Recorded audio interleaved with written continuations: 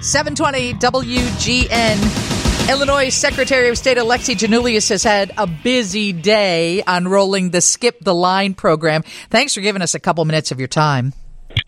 Thanks for having me. Okay, somebody just said, I think Steve is fibbing to you. I believe everyone has called it the DMV at some point. Alexi, I've never called it anything other than the DMV, and Steve's like, you're wrong, it's the Secretary of State. Don't throw me under the bus with him on the phone. Face up to it. What is it, Alexi? So the drivers and motor vehicle services are two departments within the Secretary of State's office. So you are both right. How does that sound? Look at that. Like a politician. Yeah. No, in other states, it's the Department of Motor Vehicles. So it's kind of a coincidence. Ours is the Drivers and Motor Vehicle Services. So, it used to be Secretary of State's office was on the door, and we do a lot more than just drivers and vehicles, but we wanted people to know that, you can't go to a driver's facility and, renew your LLC or S Corp or, Right. Use other departments within the office. In fact, today I Googled it. I put DMV Illinois, and it came right up to your site. And the site looks brand new, and it looks pretty efficient. Has it been all redesigned just for the new program to take appointments? Yeah, one of the things that one of the reasons I ran for this office was to modernize the office, to bring new technology. So completely revamp the website was the first piece of that. Our Skip the Line program, which begins tomorrow, is another key component. And over the long term, we're going to continue to modernize it. And I could not be more excited. We're going to have an app. We're looking at virtual IDs, virtual driver's license. So just like everything else in the world is moving forward, we wanted to make sure that we're keeping up. Yeah. Here in the Secretary of State's office. Absolutely. Secretary of State Alexi Giannoulias is with us. Okay, so one of the big questions coming in is coming from senior citizens. And somebody has indicated to me that you do not need an appointment if you're a senior citizen. Is that true or false? Everyone needs an appointment. Okay. All right. It's critical that Illinoisans know that this program is designed to better serve people who don't want to wait in line. As I was running for this office, and since I've been in office, we've heard that people are sick and tired of waiting in line. They're sick and tired of the time tax. So you don't have to be technologically savvy to navigate our website, and if you'd prefer calling to make an appointment, that option is available. Individuals can call 844-817-4649, and a live customer service agent will assist from 7 a.m. until 5:30 p.m. We're also adding Monday hours, so no more facilities will be closed on Mondays. So we want to make this as easy as possible for people. I know this is silly, but there have been many times where I'm like, today's the day, because you think about it all weekend and you show up on Monday and it's closed and you're like, why don't I know this? Well, you don't know it because you only go like once every 4 or 8 years in some cases. Real ID. Somebody sent in a question and said they're getting a Real ID renewal. Do they need to bring in all their paperwork?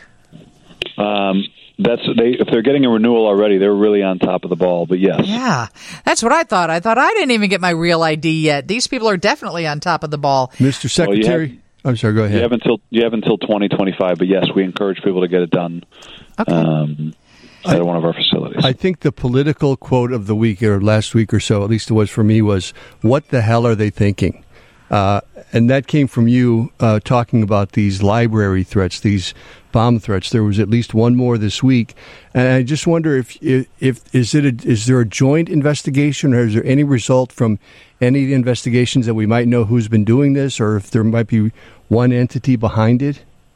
I don't know, to be honest with you, from law enforcement, if they located the individual or where they are. I will tell you fundamentally, I grew up as the son of 2 immigrants, and our libraries were such a big deal to my upbringing, for me and my brothers, and it was such a huge part of us growing up, and we held librarians with such esteem and put them on a pedestal. And now to see these bomb threats, the threats and intimidation that librarians are facing just for doing their jobs, is so disheartening to me that it's been really tough for me. Well, and last week we had extreme weather, and that's such a place. It's where people go. You get air conditioning. You can, read a book. You can check out all the things a library has to offer. And on those days, especially, it was bothersome to me that somebody would call in something like that. I couldn't agree more. It's devastating, and I think, our democracy is important. The right to read, the freedom to learn, and the importance of education, which education fundamentally means teaching kids how to think for themselves, to develop their own ideas, and to grow and to be nurtured, is critical. And that's why this attack on our libraries and our librarians is so disconcerting and so depressing to me. But you don't know that it might be a concerted or organized effort or just something random.